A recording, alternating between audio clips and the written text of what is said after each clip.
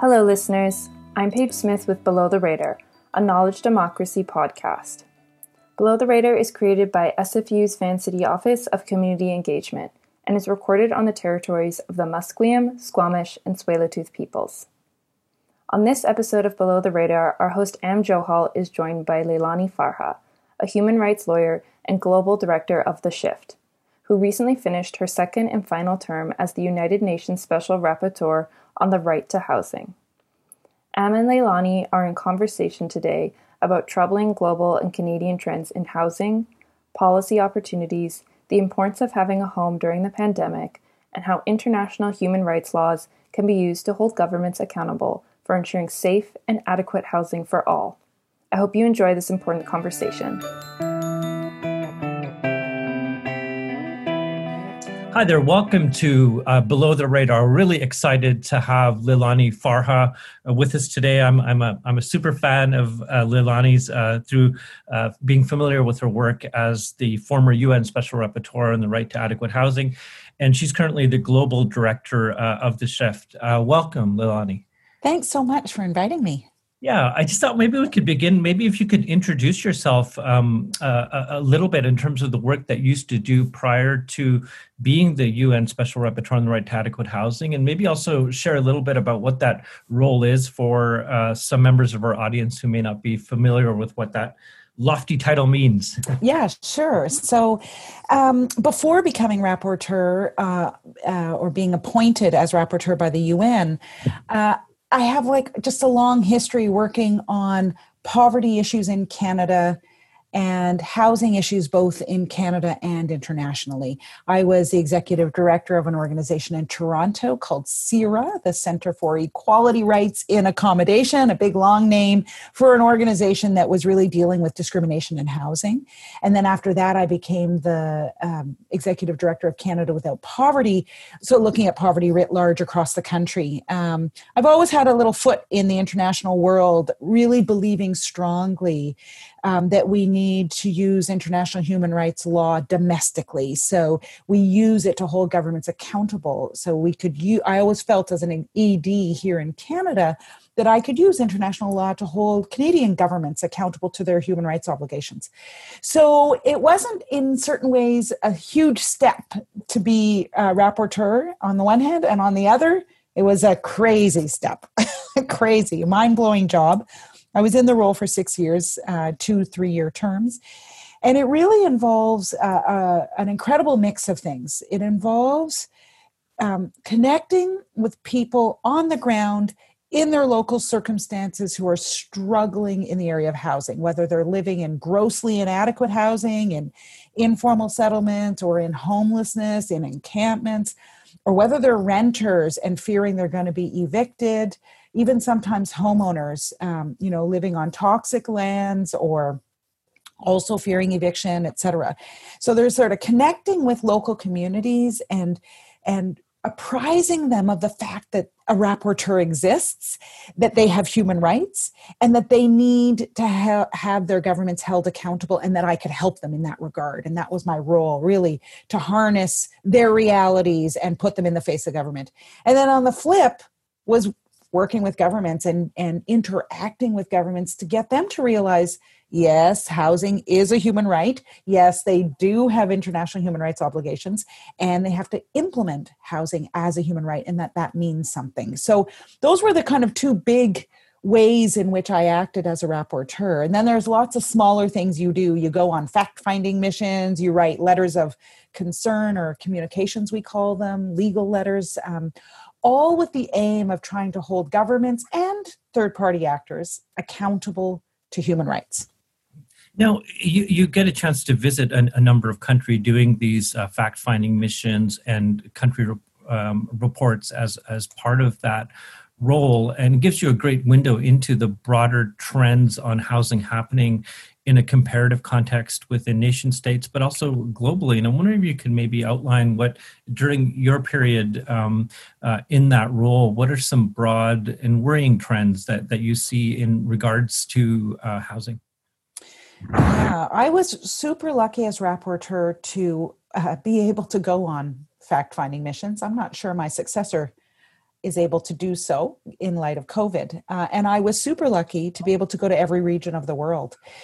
So I was in Africa, North Africa, as well as Nigeria and Cabo Verde. I was in Europe and including Eastern Europe. I did a mission to South Korea. So I was in Asia. I also went to South Asia, to India on a very big mission. And I was in Chile. So, I mean, super lucky. I really got a whole, and I say super lucky because you have to be invited in by governments. And it happened that governments in every region invited me in. What amazed me were the similarities, not the differences. You expect differences, of course, is India going to be exactly like Nigeria? Of course not. Is Nigeria going to be like Chile? Of course not. But the similarities were striking. So patterns, homelessness, never or very rarely being treated like the egregious violation of the right to housing or human rights that it is. Very few governments I met with understood that. Portugal might have been the one exception where they realized they weren't doing enough and that it was an egregious and is an egregious violation. And the upward trend of homelessness in every country that I visited. This is not something that's going away and not something that is even remaining static. It's definitely a growing phenomenon, including in the affluent countries that I visited, officially and not officially. The practice of forced evictions, and that I distinguish from just regular evictions, which I can also talk about, but the practice of forced evictions, I mean, I saw that in every country, actually. Every country. And that's where people are removed from their homes or lands without their consent, basically involuntarily. And yes, lots of times people have set up homes on lands that aren't their own, but they do that because they have no other place to live. They don't do that to be criminal. They do that to exist, right? To maintain an existence. And forced eviction under international human rights law is a gross violation of human rights. So it's considered a very serious infringement, and yet I saw it across the world. Evictions, which are distinguished because evictions tend to be legal. In other words, they're done using law and using, like here, you're evicted for arrears, for example. You can't pay your rent. You can be served with an eviction notice. But evictions into homelessness is a violation of international human rights law. And I saw that as a pattern in many, many places, absolutely. And lastly, I'll just throw out one more thing, which is sort of a pet research interest and interest of mine, which is the financialization of housing. So that's definitely emerging in every country in very different ways, admittedly. But that's where big financial actors move into the area of housing and start purchasing. And the effect of that is often to make the housing unaffordable. It's often rental accommodation. I have to say, I didn't see it in India in the way that I saw it, for example, in Portugal. Portugal has a golden visa program. Golden visa programs allow foreigners to invest in a country, normally through real estate. You have to make a certain allocation of investment, and then you suddenly become a resident of the country and even a citizen over time. And that is, in the case of Portugal, that's causing a huge escalation in the cost of housing. In fact, the government has just recently put a cap on golden visas and where you can invest in property, because it was making it impossible to live in Lisbon, for example, or Porto, two of the most major cities, obviously, in Portugal.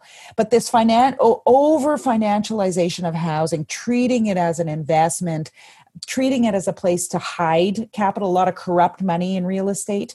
In fact, they say 80%, I read somewhere, 80% of corrupt money goes into real estate and residential real estate. It's a great place to hide money. That I saw as a phenomenon in many, many places. Nigeria. I mean, so you're looking at Nigeria, a very different country than Portugal, and yet they both have this financialization, the hiding of corrupt money as a very prominent part of their real estate sector. And I think it's such an important role of the independence that the UN Special Rapporteur has. I know when Maloon Qatari visited here prior to the Olympics in 2010, where clearly there was massive gentrification, evictions going on, to highlight the voice of civil society was really important. But you see a city of Vancouver 12, 13 years later, despite recommendations being put forward, not acting them. In many ways, the inequalities have been exacerbated, and Vancouver's had a crisis of the disconnection between median income and housing prices for a long time, both in terms of ownership and rental. It's defied economic logic in so many ways. The average cost of a detached house on the west side of the city of Vancouver is $3 million. On the east side, it's still $1.4 million.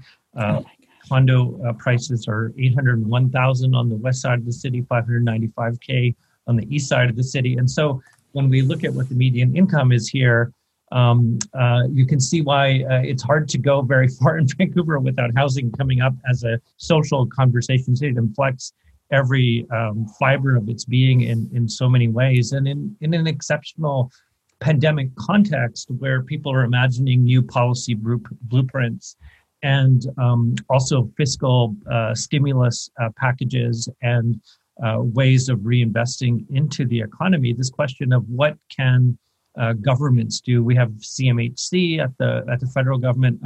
Evan Siddle, the CEO, is quite prominent on Twitter, critiquing policies and pieces. But from your vantage point, having done this job as UN Special Rapporteur, living in Canada, you must look very closely in the Canadian context. And yes. So my question would be, first of all, let's start with the national government. Where have they failed, and what could they be doing in this context right now, where a lot of policy questions are being interrogated?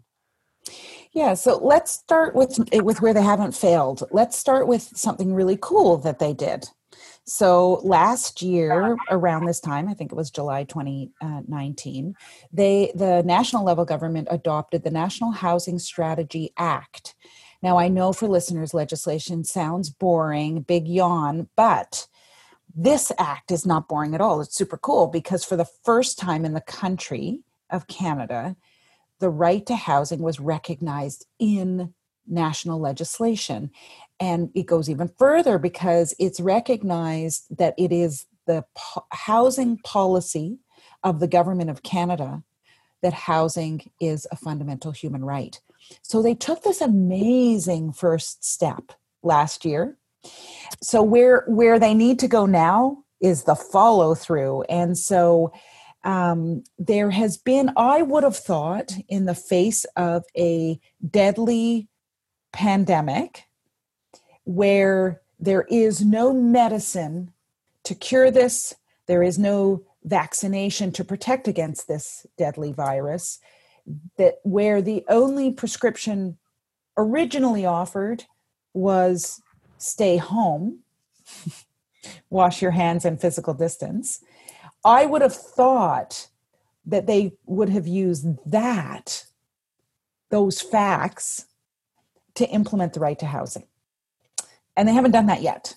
So what does that mean? So what am I talking about? Well, I'm talking about one, for sure, the stay-at-home policy should have meant ending homelessness in the country. You can't say, oh, the policy of the government of Canada and every province and territory thereafter is to stay home in the face of COVID-19. But we're not going to end homelessness. It doesn't make sense. That's just, okay, I am a lawyer, but that's like grade 5 logic, right? And so they didn't show leadership to say, we are adopting a stay-home policy in compliance with the World Health Organization, and therefore we are going to commit to ending homelessness. They didn't even say it, let alone try to do it. They did increase the amount of dollars for the Reaching Home, and I put that in quotes, Reaching Home program. So they increased the dollars, but the dollars weren't enough for cities. That's money that goes directly from federal government to cities there weren't enough dollars to ensure that cities could really end homelessness themselves. And then cities don't even have the capacity to do that, and we can talk about that separately. So I would call that a failure to implement their own policy.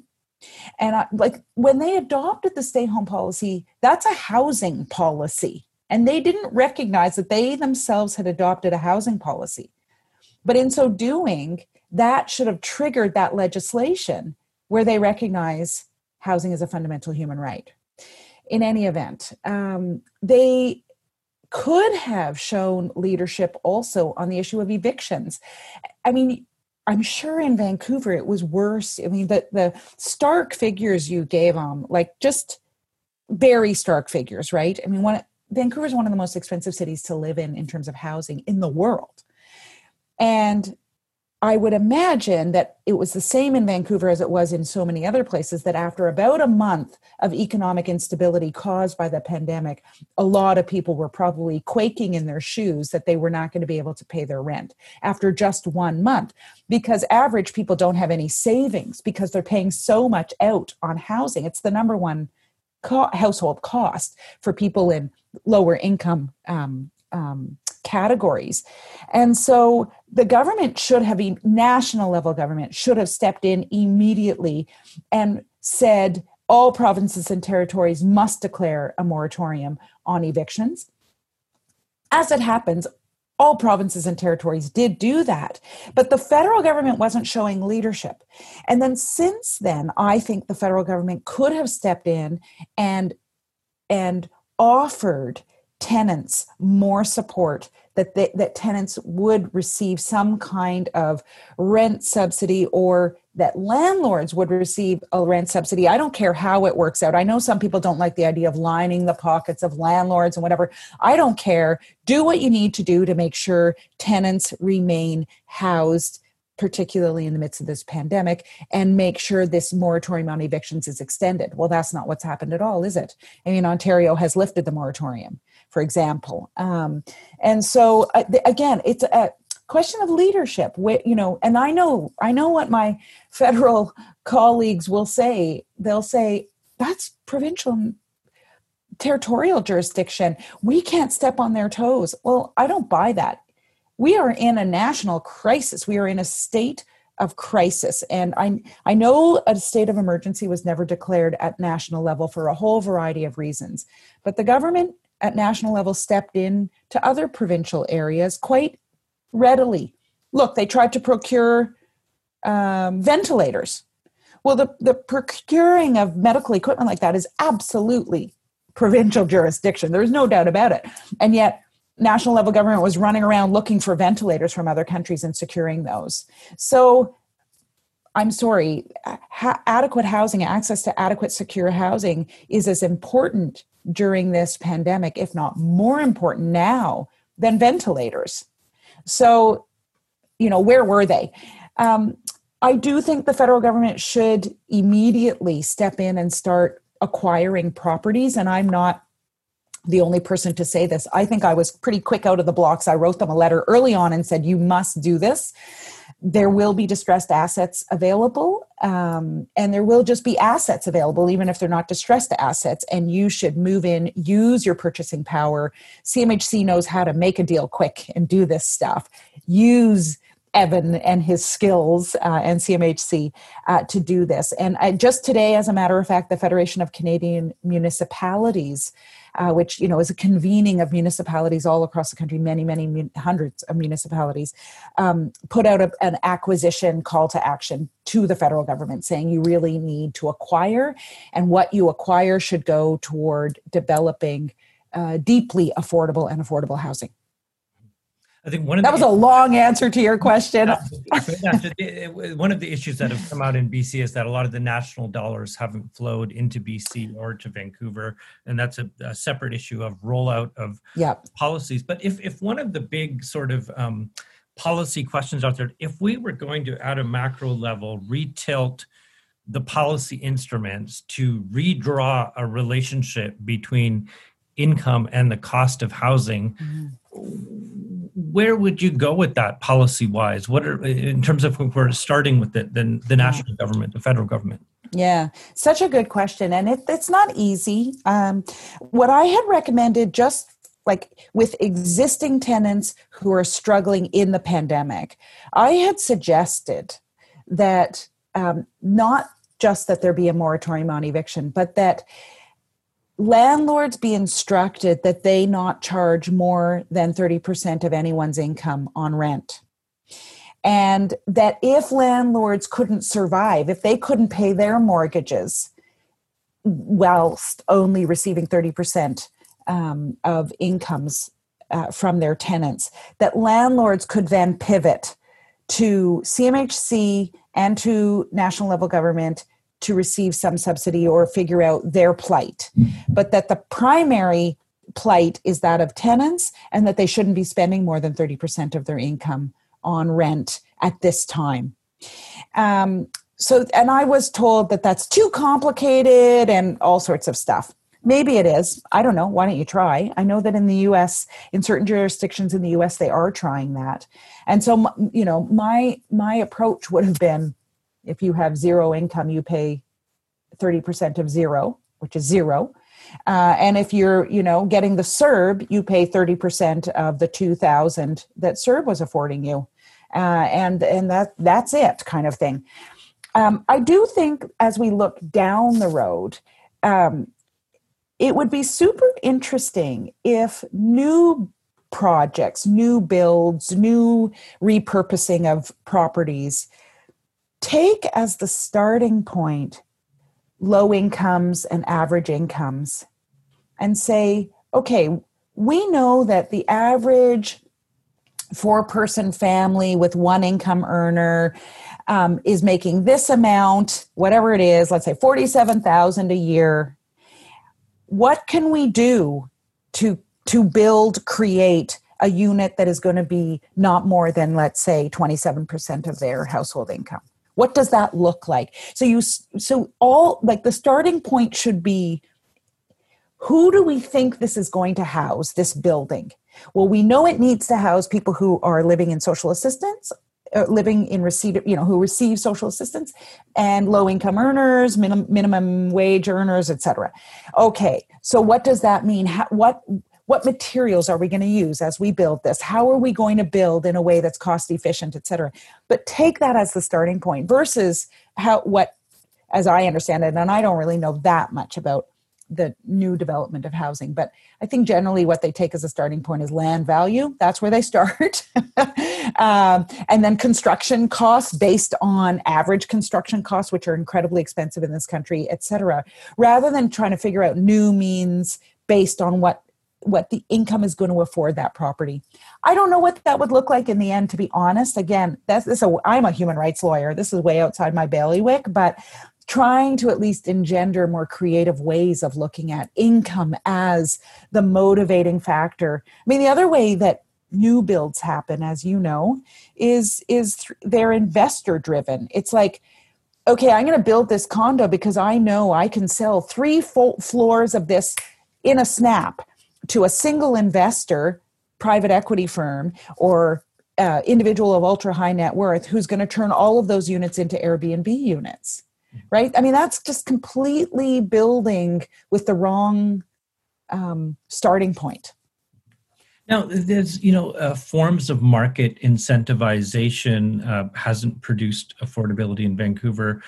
Density bonusing as a way to produce units hasn't done it. So these sort of market attempts to create affordability haven't landed down on the ground. So in terms of municipal and provincial governments, what do you think could be done? When we have examples from other places like Vienna or Berlin, for example, Berlin, where the city bought back apartment buildings, the cities tend to have more regulatory powers related to development, taxation, policies that are beyond usually the regulatory powers of municipal governments right now in the country. But I'm wondering what are some innovative models elsewhere that could land down on the ground here, or what are some existing taxation or regulatory pieces that could produce affordability in a way that market incentivization really hasn't been able to do? Yeah. First of all, I actually don't want to answer your question directly to begin with. I want to say that I do think there needs to be, and I'm not the first to say this, I mean, for gosh, not the first to say this, there needs to be a new relationship between different orders of government in this country. There has to be a new way for them to work. I've heard, you mentioned the lack of rollout of money to BC, and I've heard that part of the stalling, I've heard the mayor of Montreal say that there's a stall in money flowing to Montreal from the federal government. It's not acceptable. We're dealing with a human right. It's not, we're not dealing with, I don't know, money for something that's not a human right.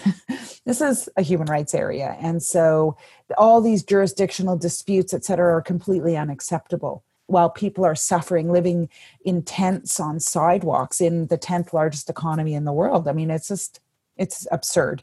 The other day when I was brushing my teeth, probably too much information, but I was thinking, maybe in the era of COVID, maybe federalism is kind of dead and it just doesn't work. And maybe we need some other kind of arrangement, at least right now. And then from that might spring other things once the pandemic is over and is under control, et cetera. So that's just a more sort of macro looking at your question. I have seen some really interesting things around the world at city level in particular. But of course, as you say, different cities have different powers.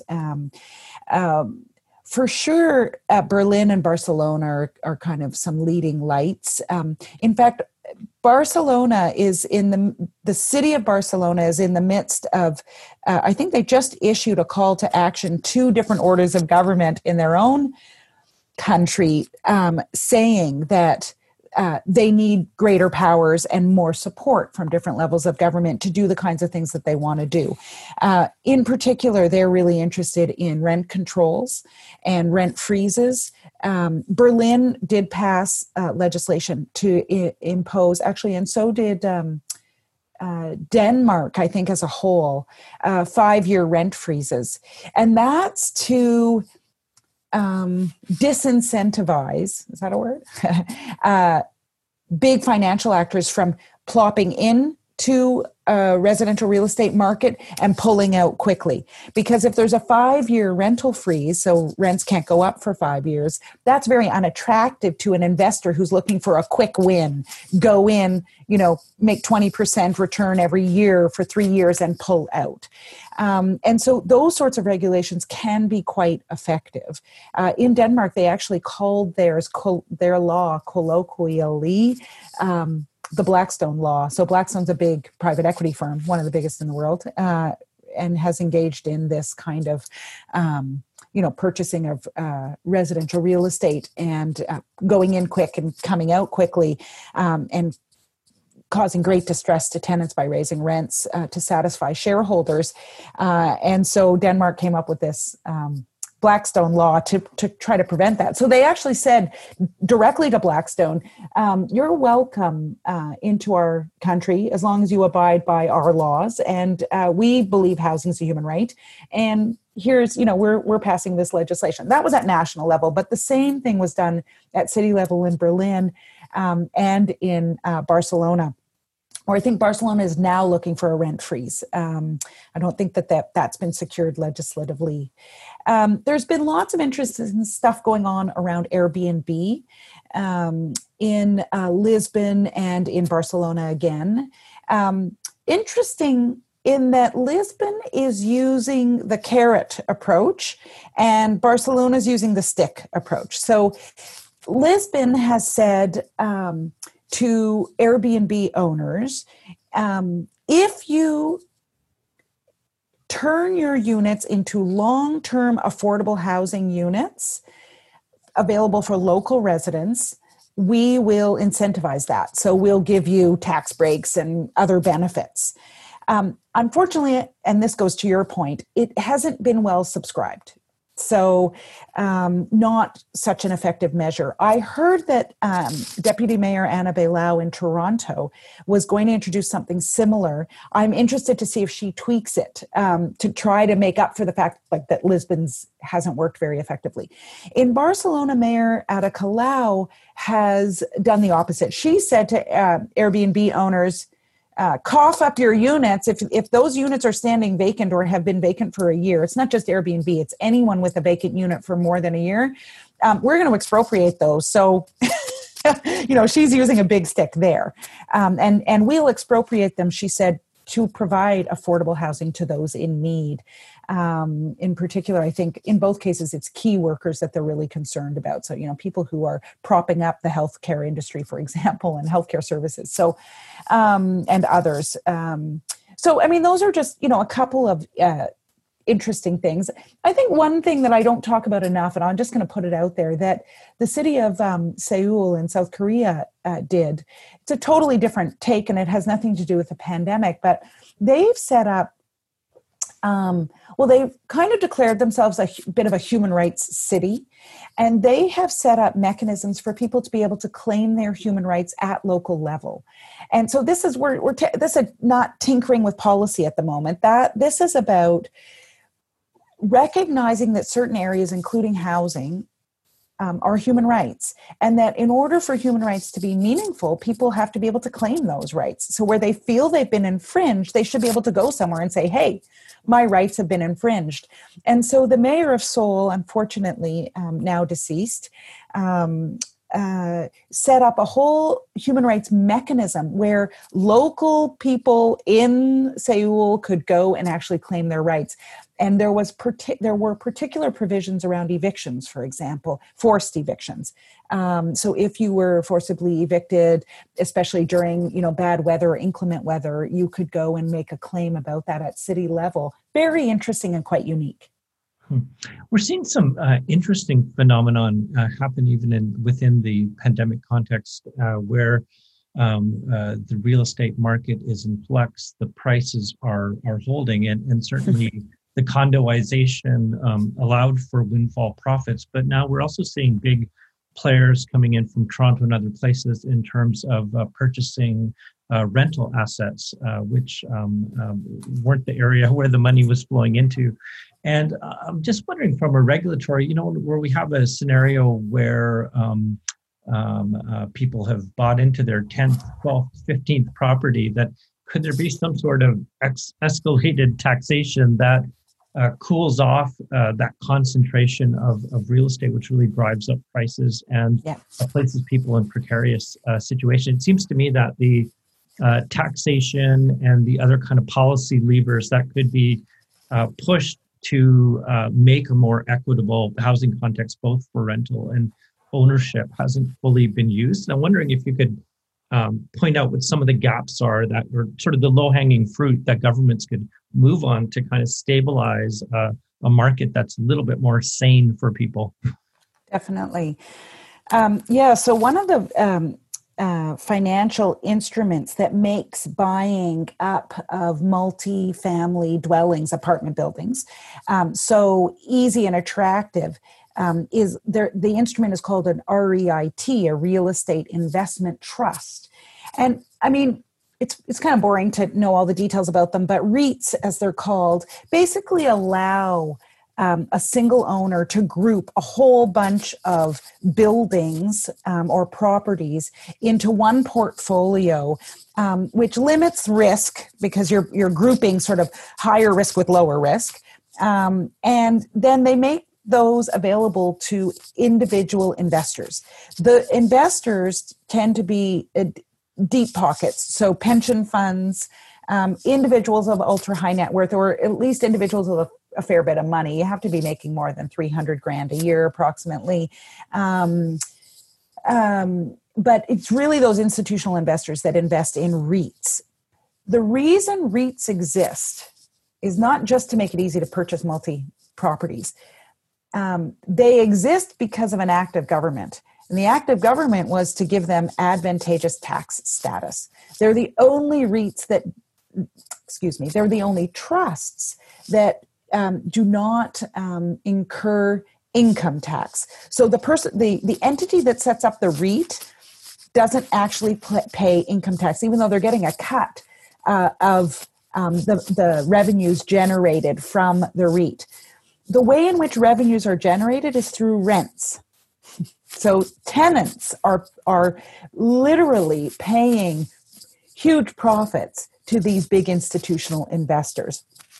And so one quick fix would be to change the tax benefits of REITs. The minute you do that, you would see a curtailment of the number of REITs. I'm sure of it, because it's because of this advantageous tax status that these are established. That's one. Two, I think that we should be curbing the number of properties an individual owner can purchase. And so then you say to me, well, how will we do that? Because they all have these subsidiary companies, and, it's like you can never tell. Like, so Starlight's a big purchaser. Well, they would just, maybe formed a number company, and we wouldn't be able to tell. So then what we would need is transparency. Legislation requiring ownership, complete ownership transparency, that numbered companies wouldn't be allowed, that real ownership had to be transparent. So those are, I don't think any of what I've just discussed, if me, a lowly human rights lawyer, can think of these things and imagine these things, surely this can be done. I don't think it's rocket science. Those are just a couple of things. If you look at some of the big ones, Starlight is actually has a Blackstone as an institutional partner. If you go to Starlight's website, you can see they'll list all the properties that they own. And what you'll see is like this, 100 Dufferin Street, 102 Dufferin Street, 104 Dufferin Street, 106, 108, 112. And so they're owning entire neighborhoods. It's completely unacceptable. Timber Creek's another one in Ottawa. Timber Creek's a big player. They own this entire neighborhood called Herongate and have been engaged in one of the biggest evictions of tenants this country has ever seen, of racialized low-income tenants. Completely, if they had been prevented from having a monopoly of an entire neighborhood, that might have been prevented. Leilani, thank you so much for joining us. Any final thoughts in terms of what we could be looking forward to in housing in this environment? You know what? I've talked so much. I am hopeful that the coming throne speech, I don't know when this is airing, but there's going to be a throne speech in September. I am hopeful that with a new finance minister in place, Chrystia Freeland, that we might see some more progressive movement on the housing and homelessness front in this country. It's desperately needed. The country's in a crisis. You're in Vancouver. You know it better than most. It's just unacceptable that people would be living on the streets, both in a pandemic and outside of a pandemic. It's terrible that people are suffering and worrying that they're going to lose the housing that they do have. Something has to be done. So I'm hopeful it's going to come. Thank you so much for joining us on Below the Radar, Leilani. Pleasure. Thank you. Thank you for listening to this important and timely conversation with Leilani Farha. To find out more information about the work she does, go to maketheshift.org. That's make-the-shift.org. And see the show notes for additional resources. As always, you can keep up with Below the Radar by following us on Facebook at Below the Radar Pod and on Twitter at BTR_pod. Thanks again for tuning in, and we'll see you next time on Below the Radar.